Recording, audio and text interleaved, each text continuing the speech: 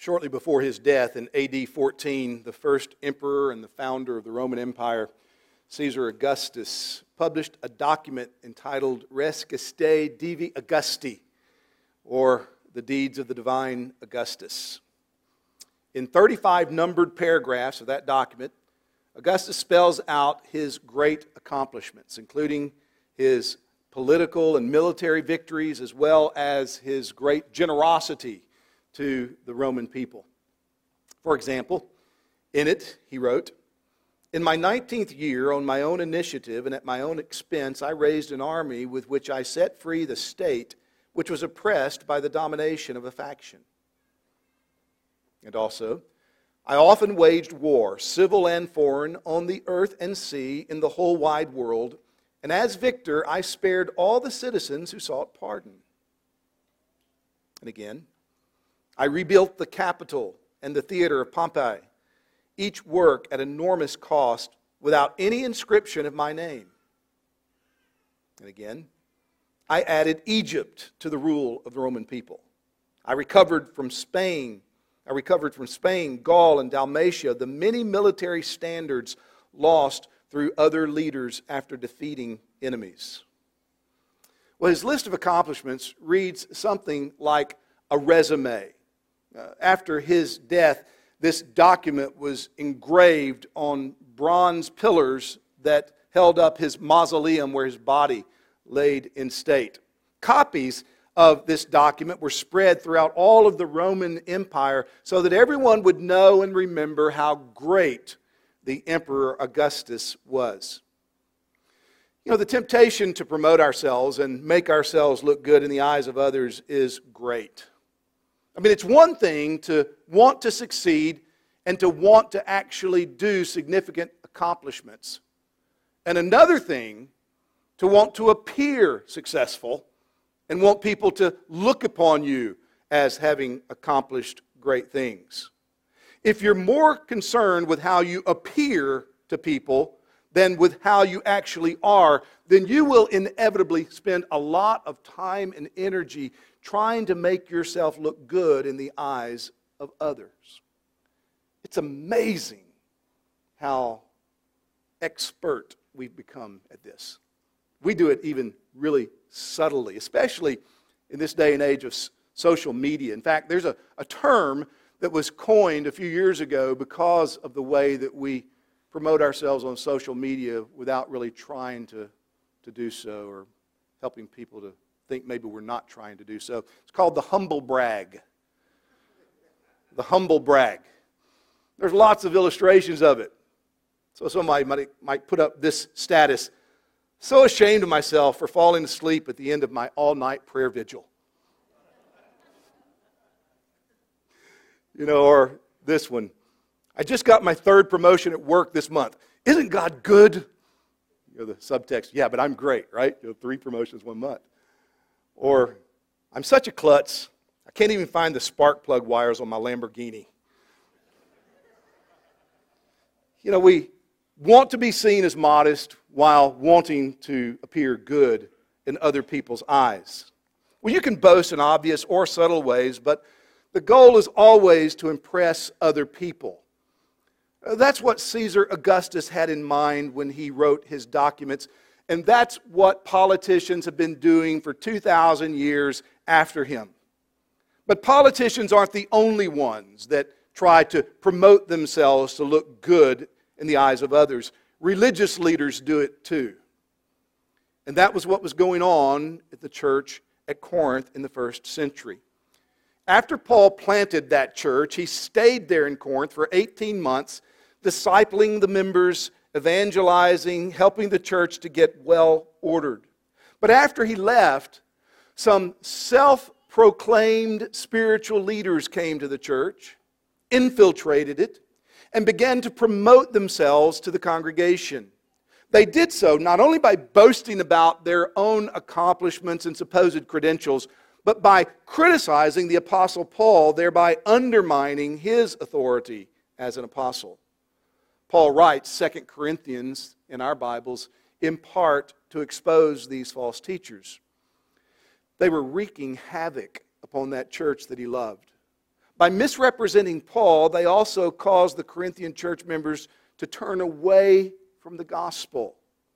By their character, as well as their teaching, they were subtly leading members of that church to walk away from Christ.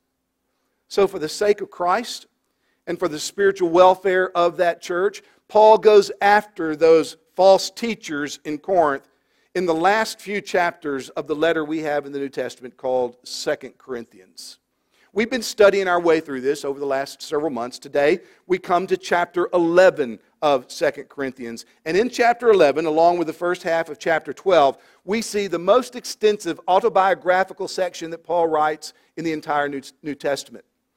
Now, Paul has already made very clear that generally he hates the idea of boasting. We saw this last week in our study of chapter 10, because most of the time, boasting causes people to try to make themselves look good.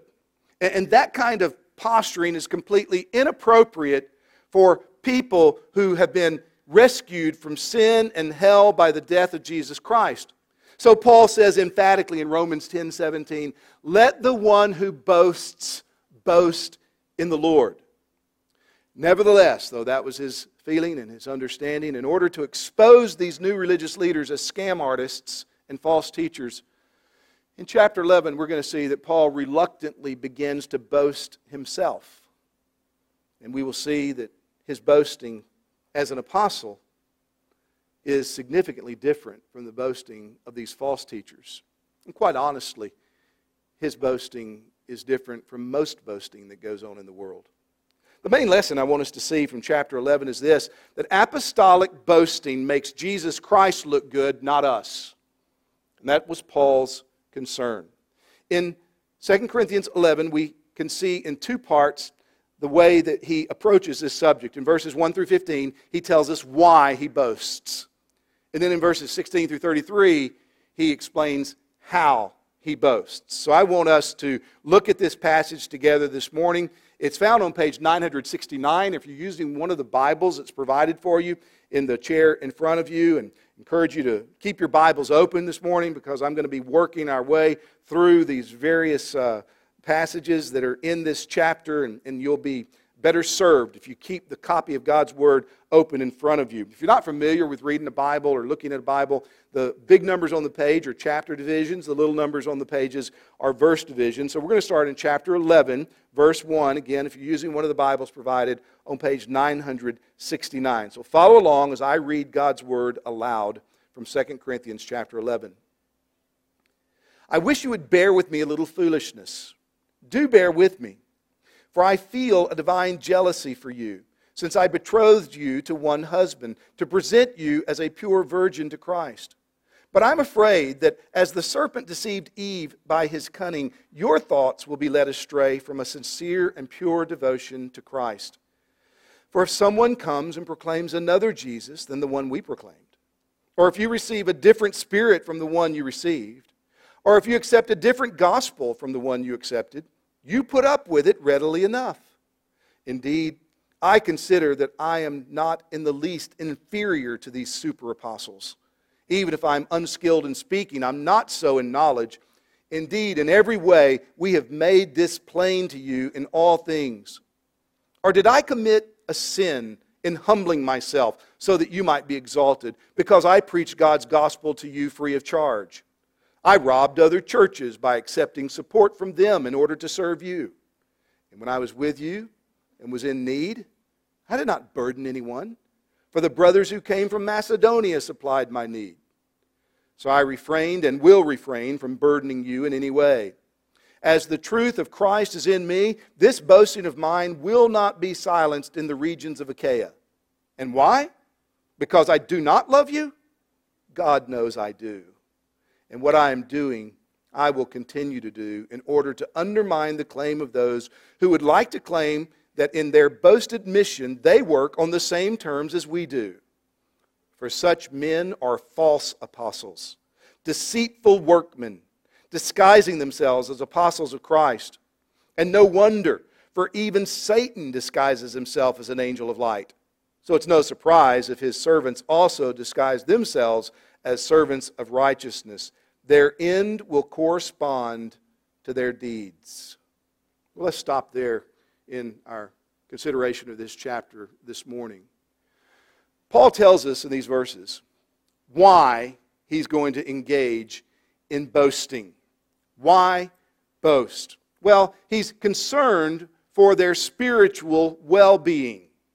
Verses 1 through 4, he lays it out there that the reason he's about to do what he will do is because he loves them, he's concerned for them. He feels foolish about what he's about to do. He feels foolish at the thought of he himself as an apostle of Jesus boasting. So he makes sure that the Corinthians understand his hesitancy. You can read it, can't you? You can feel it as you consider his words. He said, I don't want to go down this road, but I feel compelled to go down this road. And because of my concerns for you, I'm willing to do it. Verse 2, he says, I'm jealous for you. He's jealous with a divine jealousy. In other words, the same way that God has a just jealousy for His own honor and glory in His people and in His world. And so God takes it seriously when His people begin to treat Him as less than God. He is jealous for His people's devotion to Him. Paul compares himself to a father of a daughter who he has betrothed this daughter to a man. So he's given permission to the man to become engaged to this daughter, and he looks forward to the day when he will present this daughter to this man to whom she's betrothed as a pure bride. He said, that's the way I think about you with regard to Jesus. I've pledged you to Jesus. I've brought the gospel of Jesus to you. You've become followers of Jesus, and I'm looking forward to the day when Jesus returns, that you will be a part of that presentation of His bride that is pure and spotless, without any stain. So he's jealous for them, but he knows that they are vulnerable because the devil is shrewd. In verse 3, Paul's thinking about the tactics, the strategies of the devil. He successfully tripped up the first bride this world ever knew. He came to Eve and deceived her. And Paul says, I'm fearful that just as that happened, the devil might come and lead you away from a simple, pure devotion to Jesus Christ as Lord. Well, how did the devil successfully tempt Eve? Well, he caused Eve, first of all, to doubt God's word. Did God really say? Just a little doubt in her mind. And then he convinced her that disobeying God's word wasn't really a big deal. And in fact, if she would do what she wanted to do, rather than what God said to do, it would be best for her. Well, that's the same strategy that the devil uses today with us. He deceives people into thinking that it's not a big deal to disobey God. In fact, when you consider what God says versus what you want, you can find many reasons to think doing what you want contrary to what God says is justified. In fact, might even be better to your way of thinking. Well, the Corinthians are gullible. The devil's deceitful. And Paul sees this combination and he says, I'm fearful for you. In verse 4, he describes their gullibility. Readily enough, he said, you've already put up with another Jesus. These guys that came in talking about Jesus, they're not talking about the same Jesus I preached to you. You accepted it. They put up with a different spirit, a different attitude that is a result of the Holy Spirit working in a person. They put up with that. They have put up with a different gospel. These false teachers undoubtedly added to the message of salvation by grace alone, through faith alone, in Jesus Christ alone. And the Corinthians readily enough put up with that. You know, there's an old spiritual song that goes like this. Everybody talking about heaven ain't going there. Evidently, the Corinthians didn't know that song. So here these guys come in, talking about Jesus, using the right vocabulary, and they just assumed, oh, this has got to be good. And they were easily led astray. Brothers and sisters, we desperately need to exercise discernment today. We need discernment. We need discernment because the devil is deceitful. And he's always trying to lead people off of the right path. And there are hundreds of teachers today who present themselves as spiritual guides who, through their writings, through their TV ministries, internet ministries, through their personal ministries would lead you straight to hell if you follow them. So we need to be wise. It was going on in the first century. It continues on in the 21st century. The devil ensnared Adam and Eve when they were without sin, and he loves to ensnare people today who are stained with sin. So Paul's concerned, first of all, for their spiritual well-being. That's one reason that he's willing to go down this road of boasting. He tells us a second reason, beginning in verse 5, and that is he's not inferior to these false teachers. He knows that. So he begins in verse 5 to engage in some sanctified sarcasm. I mean, there's a lot of sarcasm in this passage. It was a little bit of a trouble for me to sort through this and try to think about sarcasm, but it's inspired by the Holy Spirit, so we know that in this way, it's legitimate. And sarcasm is an effective and yet a very dangerous way of communicating. You can make a point very effectively with sarcasm. It's effective when it hits its target appropriately and highlights something that needs to be exposed as foolish or sinful to be rejected. So when sarcasm works, it can be sanctified. But it's dangerous because it's easy to miss the mark and to be not helpful, but simply hurtful. But Paul here, inspired by the Spirit, engages in a sanctified sarcasm. Look what he does. He calls these teachers that have come in super apostles.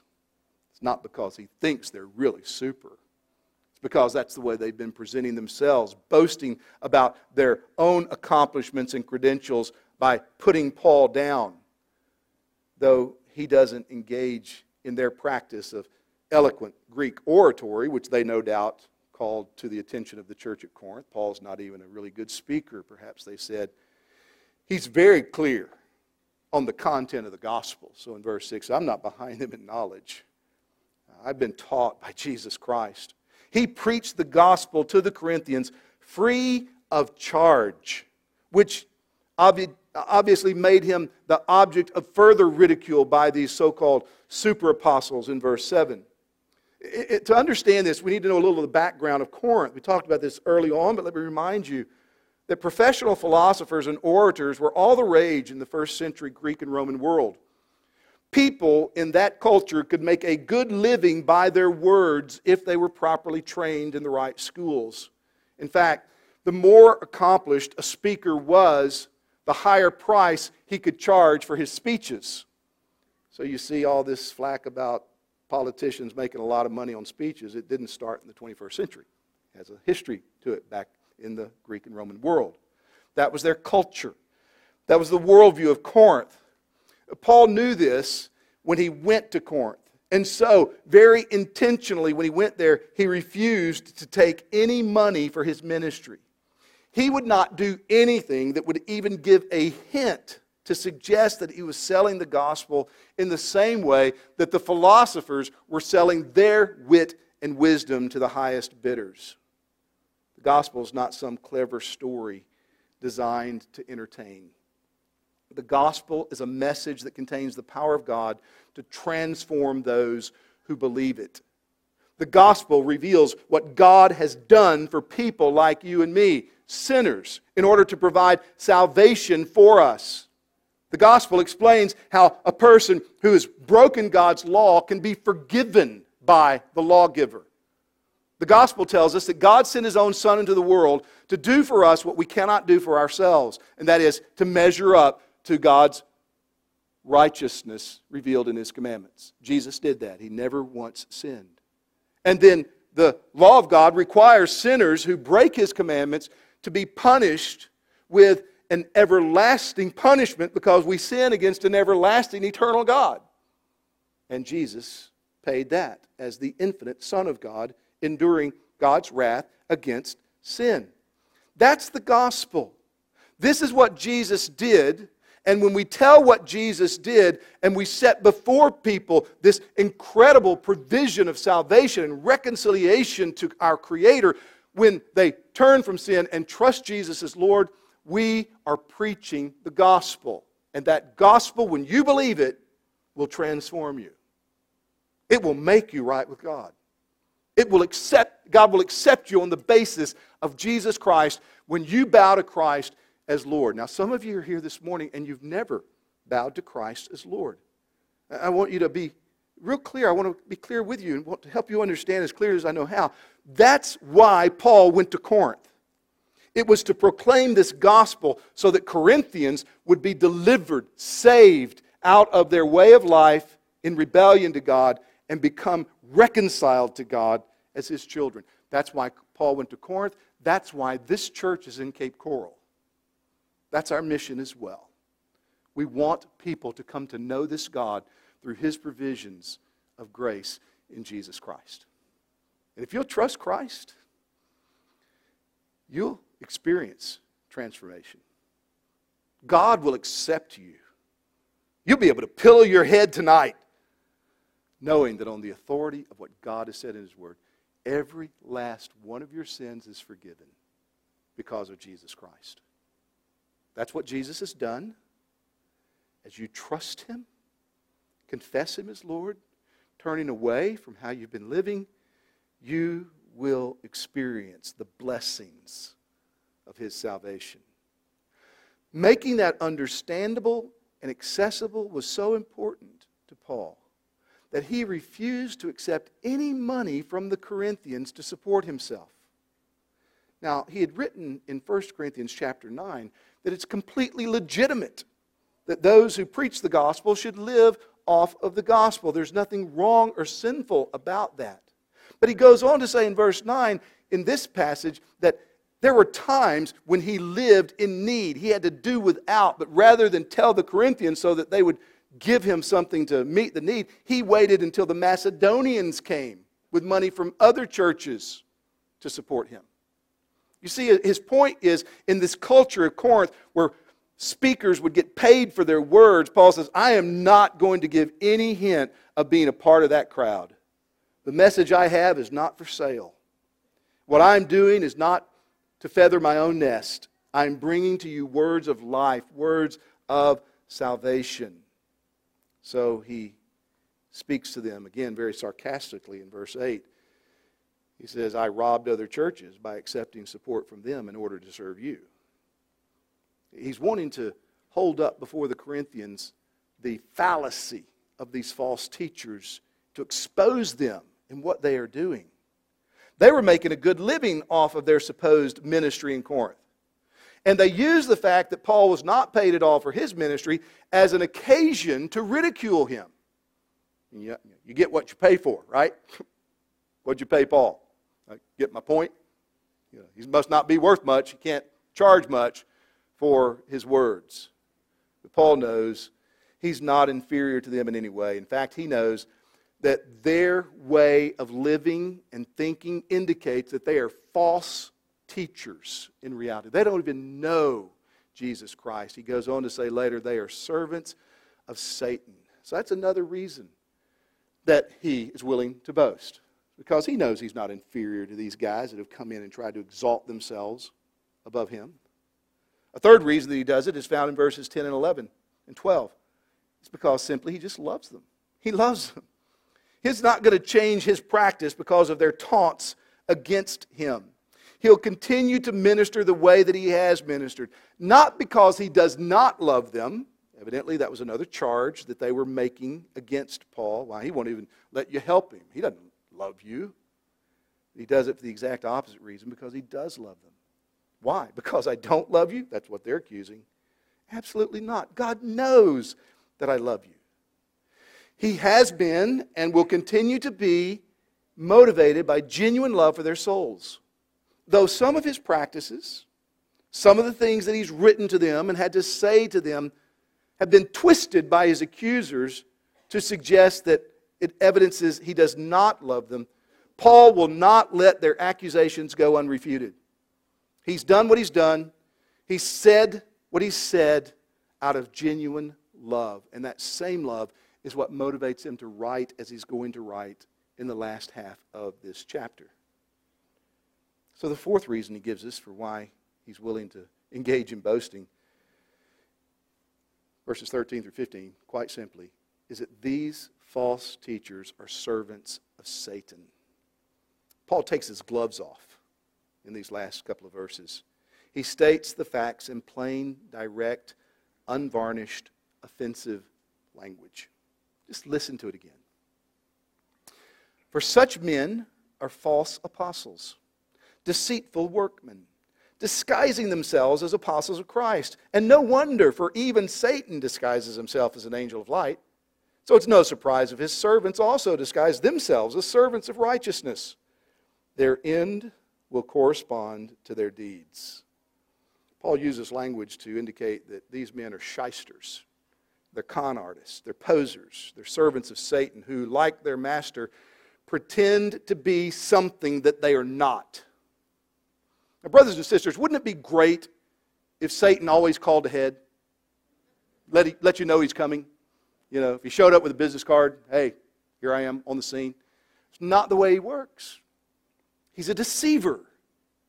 He pretends to be something that he's not. He uses people to accomplish his purposes in very subtle ways.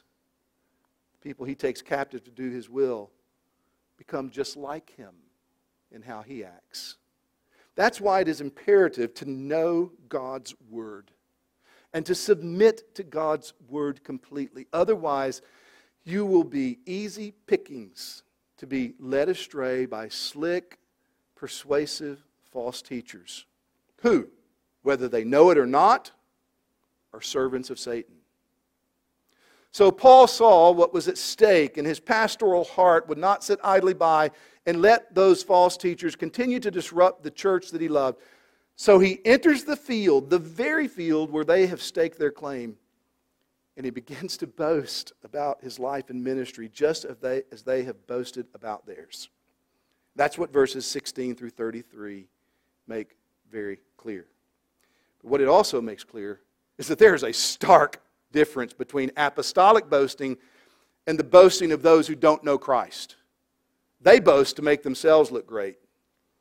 Paul boasts to make Jesus Christ look great.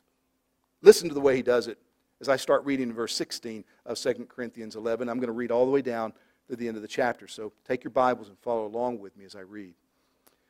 I repeat, let no one think me foolish.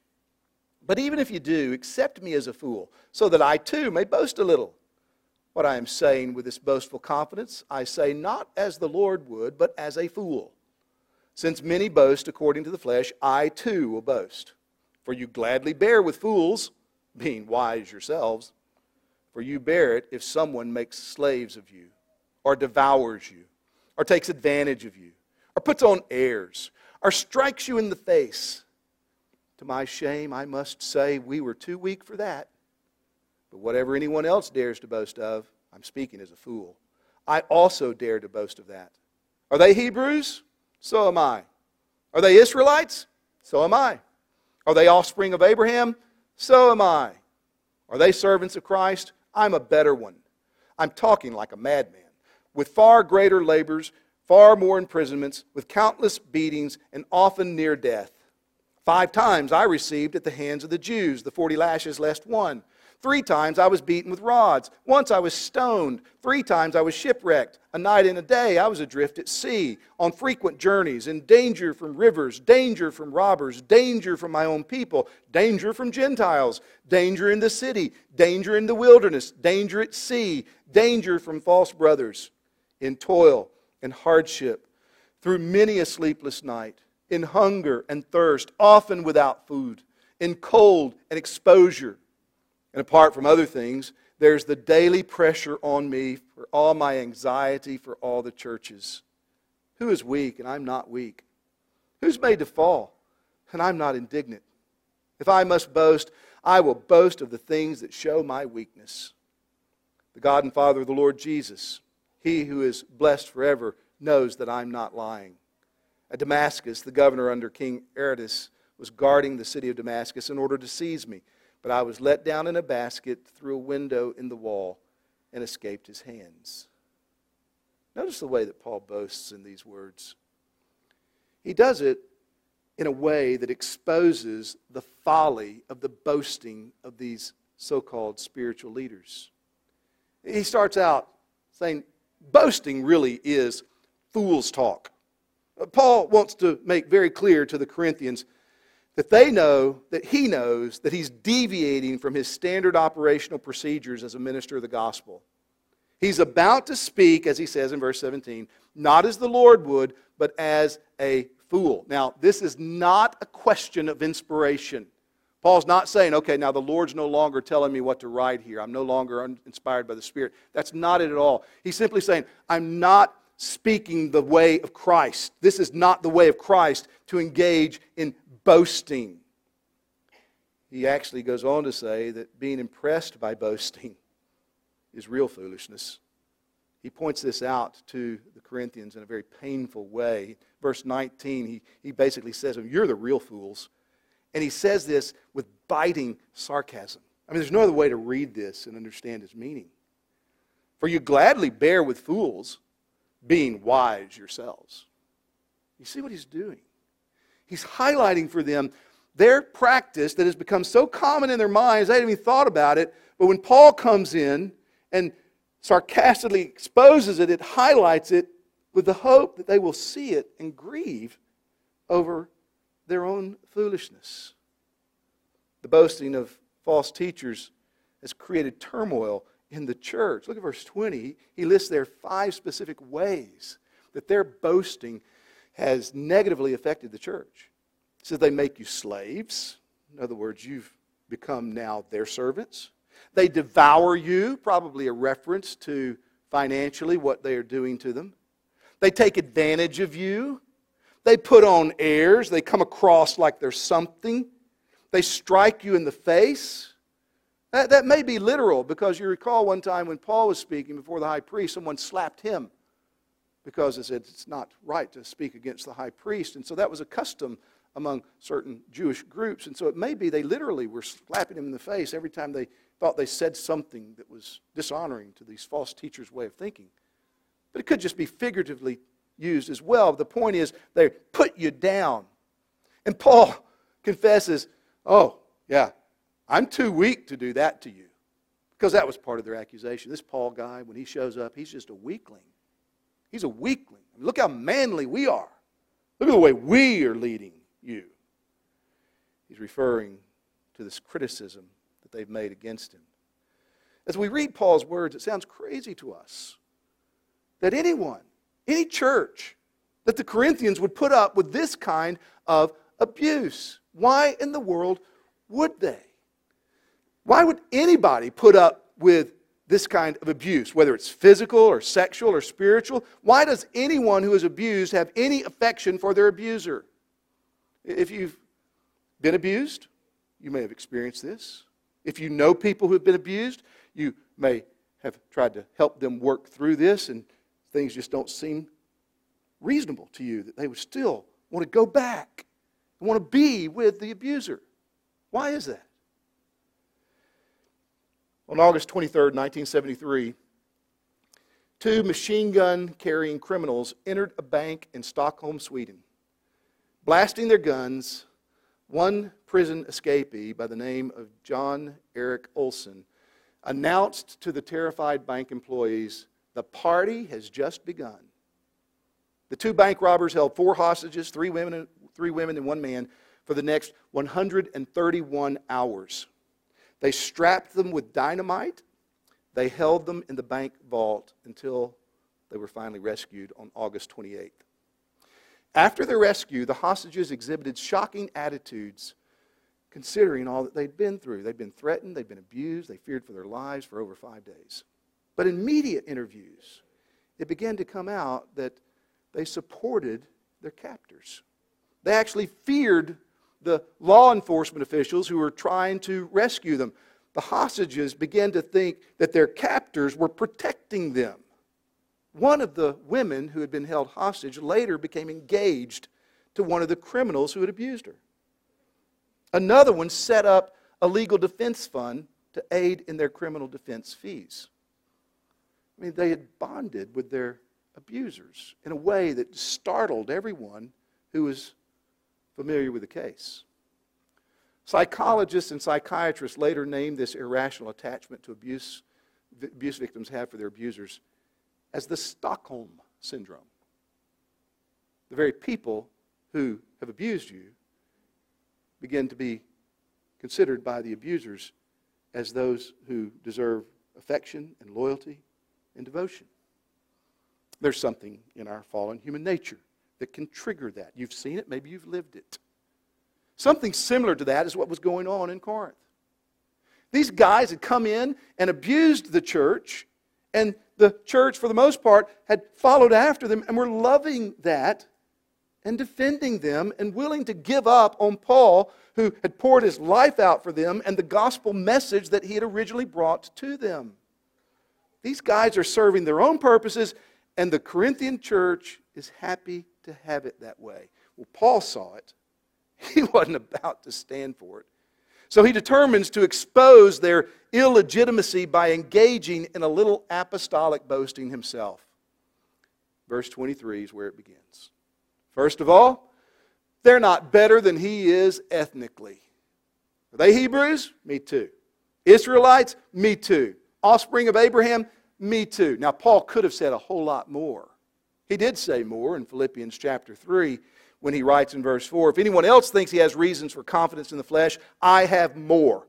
Circumcised on the 8th day, of the people of Israel, the tribe of Benjamin, a Hebrew of Hebrews, as to the law, a Pharisee, as to zeal, a persecutor of the church, as to righteousness under the law, blameless.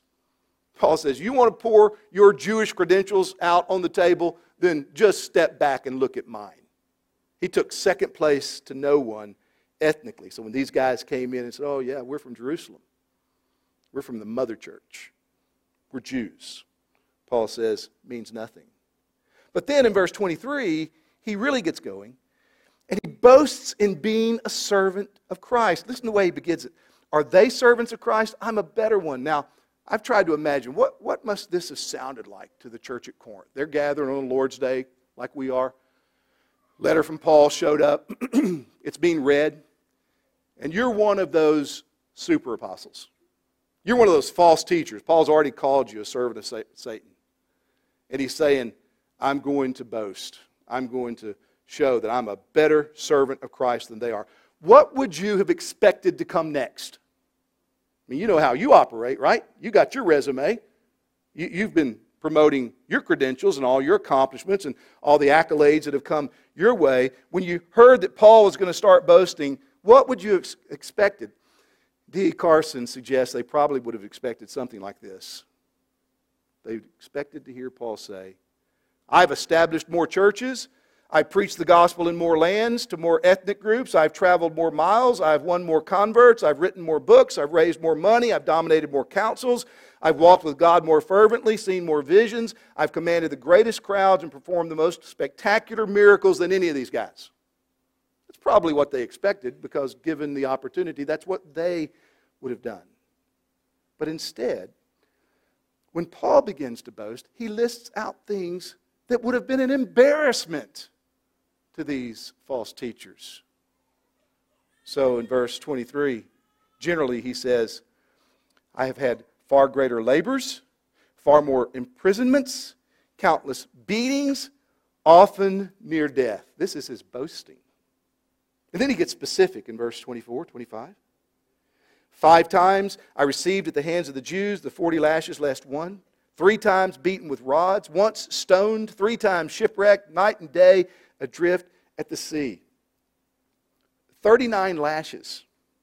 That was according to Jewish law, so we know that this is from Jews that he experienced these lashes. Deuteronomy chapter 25 says that 40 was the maximum limit that you could whip a Jewish man.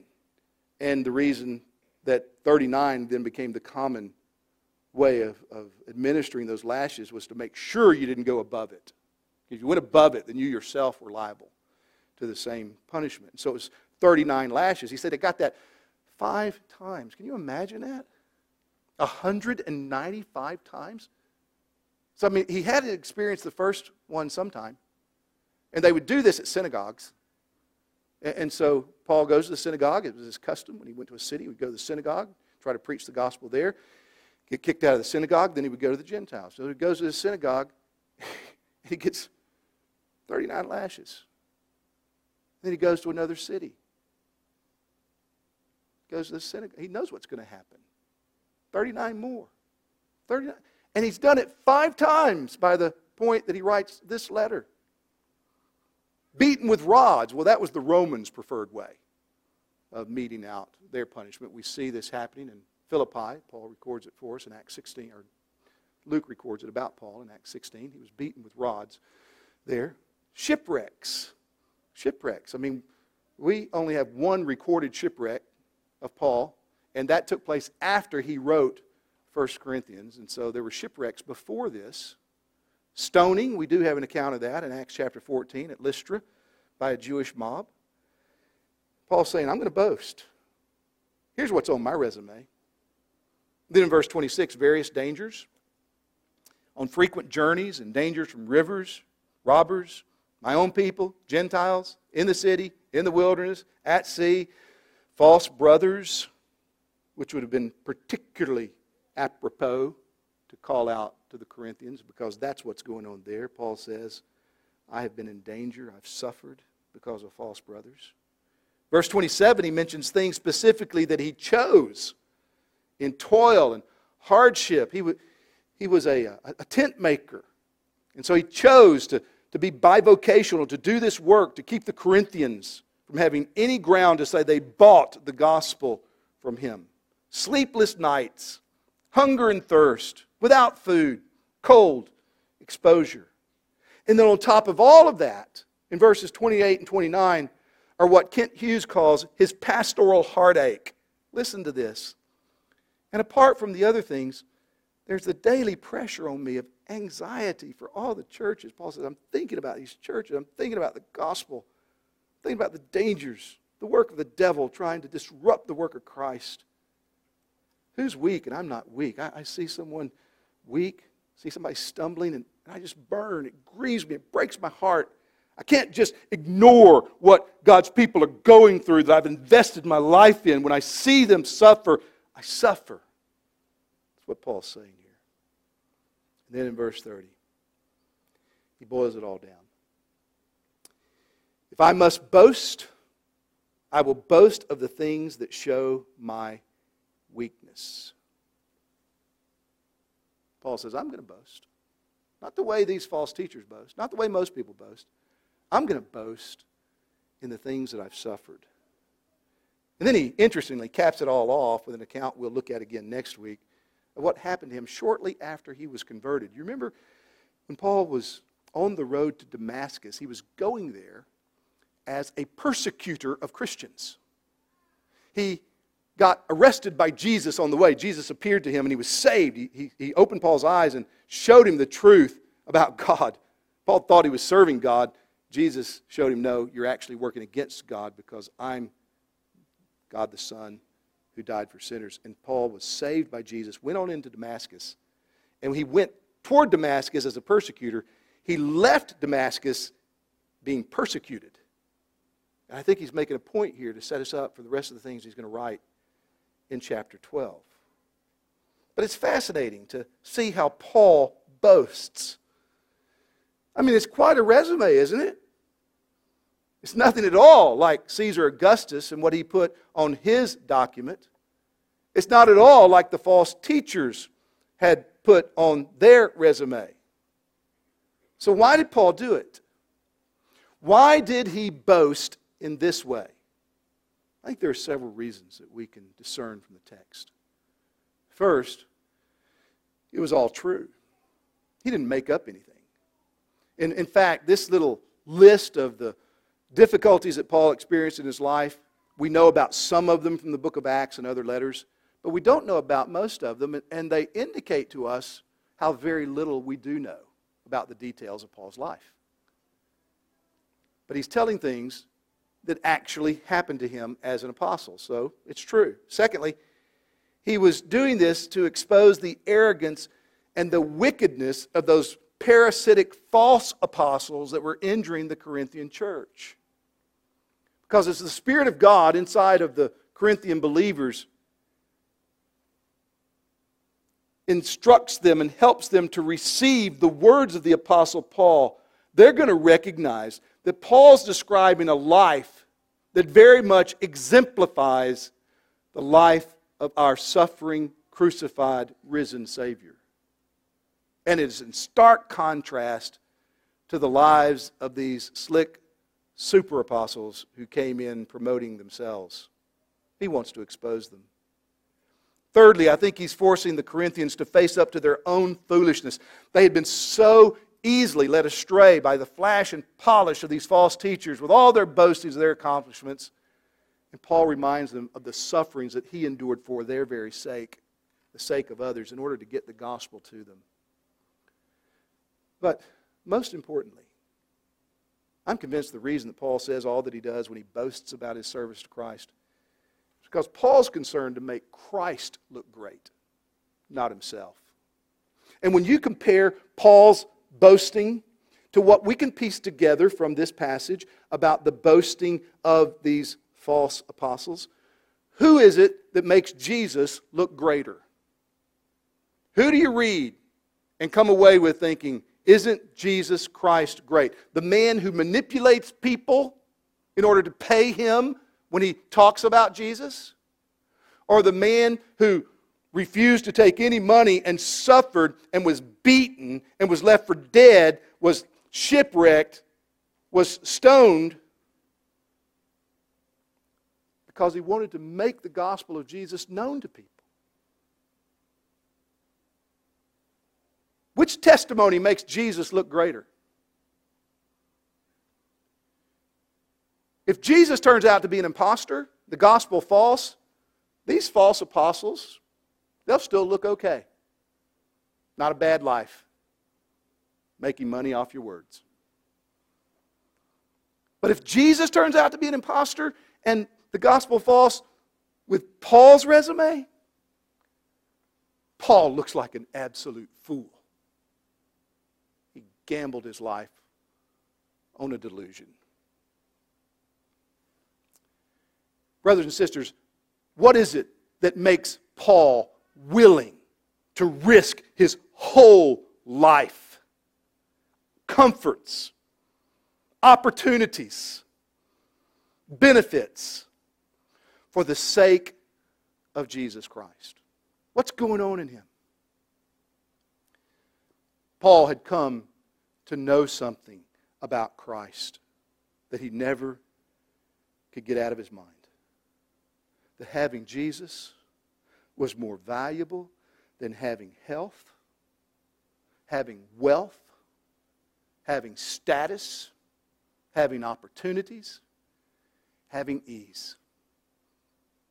He had experienced something in coming to know Jesus Christ by faith. Sometimes I think we make so little of Jesus because we don't see all that we have in Jesus. And Paul could not get over what he saw in Jesus. He was going to live his life to know him, make him known. I wonder, does that characterize us today? Is that the norm for those of us who follow Christ today? To compare our lives with the way Paul was willing to live? My unbelieving friend, I want to ask you a question and encourage you to put this question to yourself. Why did Paul do this? Why submit himself time after time after time to beatings, imprisonment, mistreatment?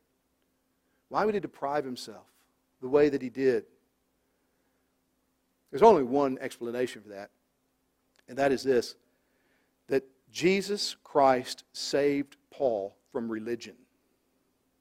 Paul was a very religious guy when he was on his way to Damascus. Some of you here this morning, you might be very religious. But the question is, have you found something in your life that's worth dying for? Anything in your life worth dying for? Anything worth suffering for? Paul found something worth suffering for when he recognized what God had done for him and giving up his own son for him, that Jesus had come into the world to save a self-righteous prig like himself from religion that he thought was great but was taking him straight to hell.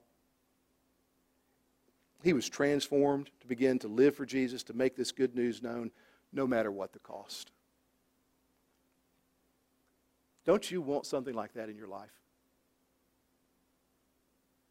Don't you want something in your life that gives meaning, purpose, significance to how you're going to spend the rest of your days? Don't you want something worth dying for? The one thing is Jesus Christ. What Jesus has done. He's a great Savior for great sinners.